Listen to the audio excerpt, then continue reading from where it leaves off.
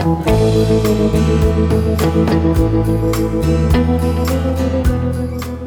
Book of the Dead.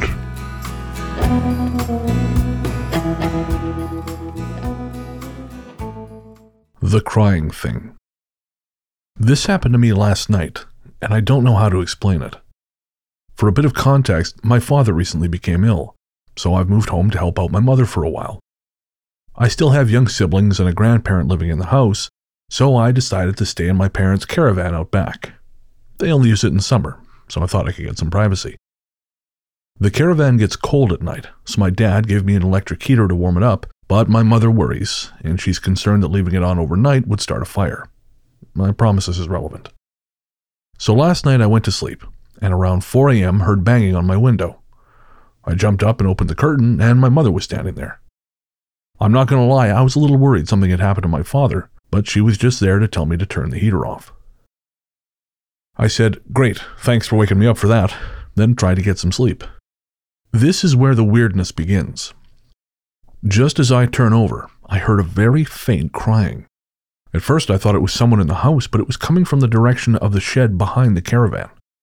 I thought to myself, that's just a fox or some other kind of animal. But it slowly started getting louder. Not extremely loud, but loud enough it was keeping me up. I flung open the curtains to scare whatever animal was out there, but it was no animal.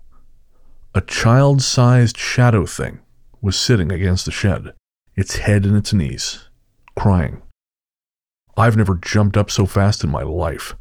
I instantly turned on all the lights and ran back to the window, but it was gone and the crying had stopped. Quickly I jotted down everything I had seen so I wouldn't forget it, and then I stayed up all night with the lights on. I still don't quite know what the hell it could have been. It was child-sized and like a shadow. The only features I could see were its body shape. I've never been so scared in my life.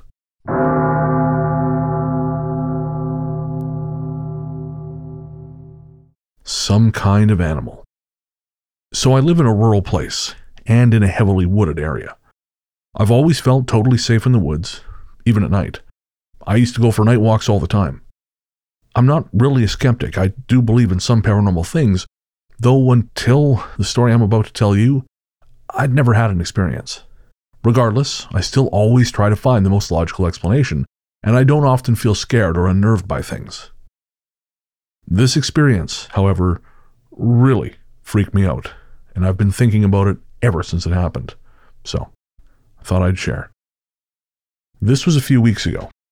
My parents had gone to bed, but I wanted to stay up late, so I settled into the living room to read. Our living room has these giant windows almost covering the entire wall.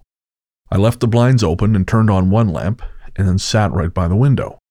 My elderly dog, who had been let out already to go to the bathroom for the night and was back inside, started pacing the house and barking and wouldn't settle down. This is unlike her. She's super old, so she usually goes right to bed and knows not to bark in the house like that. We let her out again and she wanted right back in, so we gave her some food, and still for about an hour she just kept pacing and barking. She wasn't even barking at the windows or looking outside. She just paced up and down the halls and barked at nothing in particular. This kind of weirded me out, but I just shrugged it off, and then she finally settled down to sleep in my parents' bedroom. About 20 minutes later, I was reading on the couch by the window with my cat when I heard an animal outside. I only heard it take a few steps. It sounded large, and I figured it was probably a deer. My cat jumped up and acted super interested in what was outside, pacing up and down the windowsill and peering out there. Then, after a few minutes, the screen of the window furthest from me across the room starts shaking violently, like something is shaking or banging on it really hard. Again, these windows span the whole wall. It startled me and I looked over. I couldn't make anything out in the dark or see what was outside. And then the shaking and banging grew even more violent, and the windows next to me started shaking too. My cat freaked out and ran out of the room. At this point, I was really scared, and I did something you'll probably think is kind of silly. I literally closed my eyes and threw the blanket over my head and waited for it to stop. The shaking/banging lasted for several more seconds. I remember being taken aback at how much force seemed to be behind it. I just couldn't bring myself to look, though. I had an awful feeling that if I looked, whatever I saw would really traumatize me. It finally stopped, and I stayed under that blanket for 2 entire hours before I could work up the nerve to get up and go to my bedroom. By the time I'd woken up the next morning, I'd calmed down a lot and figured it had probably been just some kind of animal. So I went outside to go look at that window to see if I could find tracks. What I found made my skin crawl. There was a single long diagonal slash in the window screen of the window I was sitting right next to. If you were standing in front of where the slash is and looking inside, the slash aligns right over the spot where I was sitting. No tracks. So that's creepy AF, and what's weird to me is that if it were an animal, why weren't there more slashes? Just one single deliberate slash is strange. There were absolutely no scratch marks or slashes anywhere else on the screens or around the windows. Just that one. The other screens were just pretty loose now. If it had been a bird, I would have heard wings flapping. And I feel like I would have heard animal sounds if it had been any other kind of animal. If it was a person, which is even scarier to me, frankly, I would think someone who would do something like this would have taken it further and probably done more to scare and intimidate me than just shaking some windows and slashing one screen then leaving. Besides the shaking and banging, there were absolutely no other sounds. And since we live rurally, the chances it was a person seem even more remote. It freaks me the fuck out, but there's nothing I can really do about it other than put up trail cams. Nothing like this has ever happened to me the entire time I've lived here. A few nights before this happened, I actually started feeling some bad vibes from the woods at night, to be honest. Like I said, I'm normally very at ease with them, but I don't know, I was out smoking a few nights before in the backyard and felt like I was being watched. It made my skin crawl, and I had been avoiding going outside at night again. Then this happened.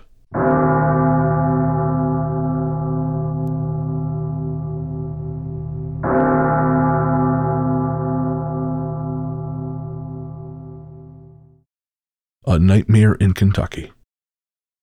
So after suffering many awful life circumstances in a particular part of the United States, I decided to take my 2 children and move to a more rural and desirable location for all of us. When I told my children that we would be moving to Kentucky and showed them photos of the deer, snow, large fields, and farms, they were really excited. I could barely contain my excitement myself just seeing how happy it made them. A couple months had passed and we were moved into our new apartment in Kentucky. We were taking walks on the trails in the evenings after school and work, enjoying seeing wild deer run alongside the apartment complex, and even just the snow, since we'd never really had it before. We had spent all of 30 days in our new apartment when the governor of Kentucky shut down all public brick-and-mortar schools because of COVID, which meant I was now out of work. Although I was feeling defeated, like I had just made this huge change for my family and it was beginning to crumble already, I kept up my spirits and we went about our days as normal as we could.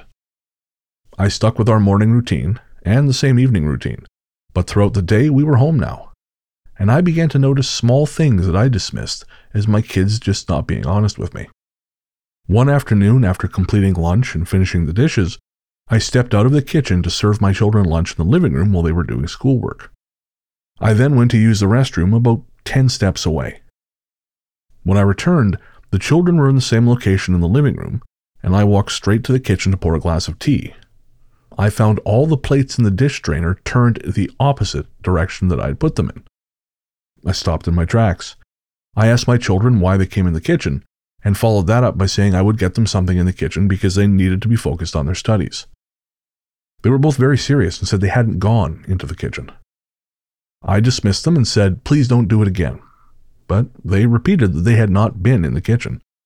I was just about to scold them for lying, but refrained and said, okay, listen, let's just get back to our work. Which problem are you on right now? Can I help you if you need help? And the rest of the day went as planned. Another time I noticed my screens in the back windows had been pushed out. I went to put them back in, then asked my children who had opened the windows to do such a thing. They said they hadn't. I sat them both down, and I brought in one of the screens and said, do you see this? This is the indent from the inside of the screen being pushed outward. I know one of you did it. They both repeatedly denied it. Neither tried to blame it on the other, which is their usual fashion if they are guilty, so I suppose I should have suspected something else was wrong. Then, on night 35, we settled down for sleep. My children woke up in the middle of the night and asked if they could share my bed. So instead, I said, let's all go to the living room and we can watch some TV as we get back to sleep there. We lay down on the 2 couches, myself and my daughter on one couch, my son on the couch angled facing ours, and watching TV, we all began to fall back asleep. As I began to drift off, I turned off the television and rolled over. I do recall rolling over several times more in the middle of the night and going back to sleep before I suddenly, and for no reason, awoke, not groggy, but awake and fully rested, which was odd for me in the middle of the night. I sat up. The room had light from outside filtering in through the blinds, and as I looked at my surroundings, I could see my son on the couch moving to the left of the couch. I could see him moving, but not his arms or leg moving. So I squinted my eyes and moved my head an inch or so closer in his direction. It wasn't him moving, but rather him being picked up by his armpits, by nothing that had any shape or form, as he lay on his back and was being dragged towards the left of the couch. I swore that my eyes must be seeing this wrong. I rubbed them right away, and as I finished rubbing them, I waited even a brief moment before opening them again, expecting not to see what I had just seen. But in fact, just then, the nothingness that had hold of his armpits dropped him, and his body fell about 6 inches back onto the couch. I then jumped up quickly and ran for the lights, and I turned them on. Then I turned all of them on in the apartment, and my children woke up. I was scared, but I couldn't tell them why, because I didn't want to frighten them, so I told them we were waking up early today to get a head start on the day. An hour or so passed before it even turned 5 a.m., and both my children by this point were questioning why so early, so I said I'd take them for a nice morning walk when the sun rose, which we did. This would be the last day we spent in that apartment, but I didn't know this at the time. The afternoon went well. Nothing funny happened in the kitchen. Nothing else happened that day. Although several times throughout the day I couldn't help but thinking about what I'd seen when I'd woken up. But then I would focus on the day's tasks again and try not to think about it. Soon it was evening routine after dinner, bath time, teeth time, and then bedtime. Don't ask me why, but I felt like we should be closer to the front door, so we could get out quickly. And so we slept in the living room again. Except this time I moved the couch my son was sleeping on closer to ours. I wanted us to be all close together and sleep with the TV on all night. My daughter and I were watching TV as I noticed my son had fallen asleep. After another episode had played on television, I looked over at my daughter and she was still awake. 30 minutes had passed since my son had fallen asleep, and I asked my daughter to close her eyes. She said she wasn't tired. I was soon glad she had asked for one more episode, because right after I agreed to it, and it started to play, my son started shaking all over. Not like a chill sort of shake, but a violent shake, arms and legs. My daughter and I sat straight up on the couch and watched for a brief moment, when as a mom, I felt paralyzed as to what to do. I slowly got off the couch and stepped toward him, his arms and legs flailing, and now his head was also starting. And I reached my hand to him, and right as I touched him, he not only stopped shaking, but his eyes opened right away to look at me, and he spoke and said, "Hi, Mom." I stood back because I could see his eyes were as if he had been asleep. My daughter sat on the couch and screamed, "Are you okay?" I asked the same and told him he had just been shaking. He said, I'm okay, and rolled over to go back to sleep. I pulled his covers back up, and he rolled over. No sooner than had I laid back down with my daughter on the couch, when the blanket, not my son, but the blanket, began to shake violently. My son was laying completely still at this time. Again, we sat straight up. I yelled to my daughter in fright, "Do you see that?" She answered, "Oh my God, Mom, what is happening?" I once again took a step towards my son and reached out my arm, but just as I was about to touch the blanket with my hand, it shot up directly into the air, as if pulled by a corner, and lifted, but nothing else was in the room that could be seen. I was terrified. My daughter was screaming. However, my son was fast asleep until I touched him directly, and that is when, without hesitation, he jumped to his knees and hopped over to our couch, and again, I turned all the lights on. We packed our bags, which were some clothing, and went to a motel and have never been back. All the rest of our belongings were left there. I want nothing to do with anything from that place. In fact, if I ever see anything resembling anything I left there, I might shrivel up in terror. We had such wonderful plans for our move to Kentucky, but it seems that something did not share in our enthusiasm. We have never looked back and have never seen anything like that before nor since. Thanks be to God.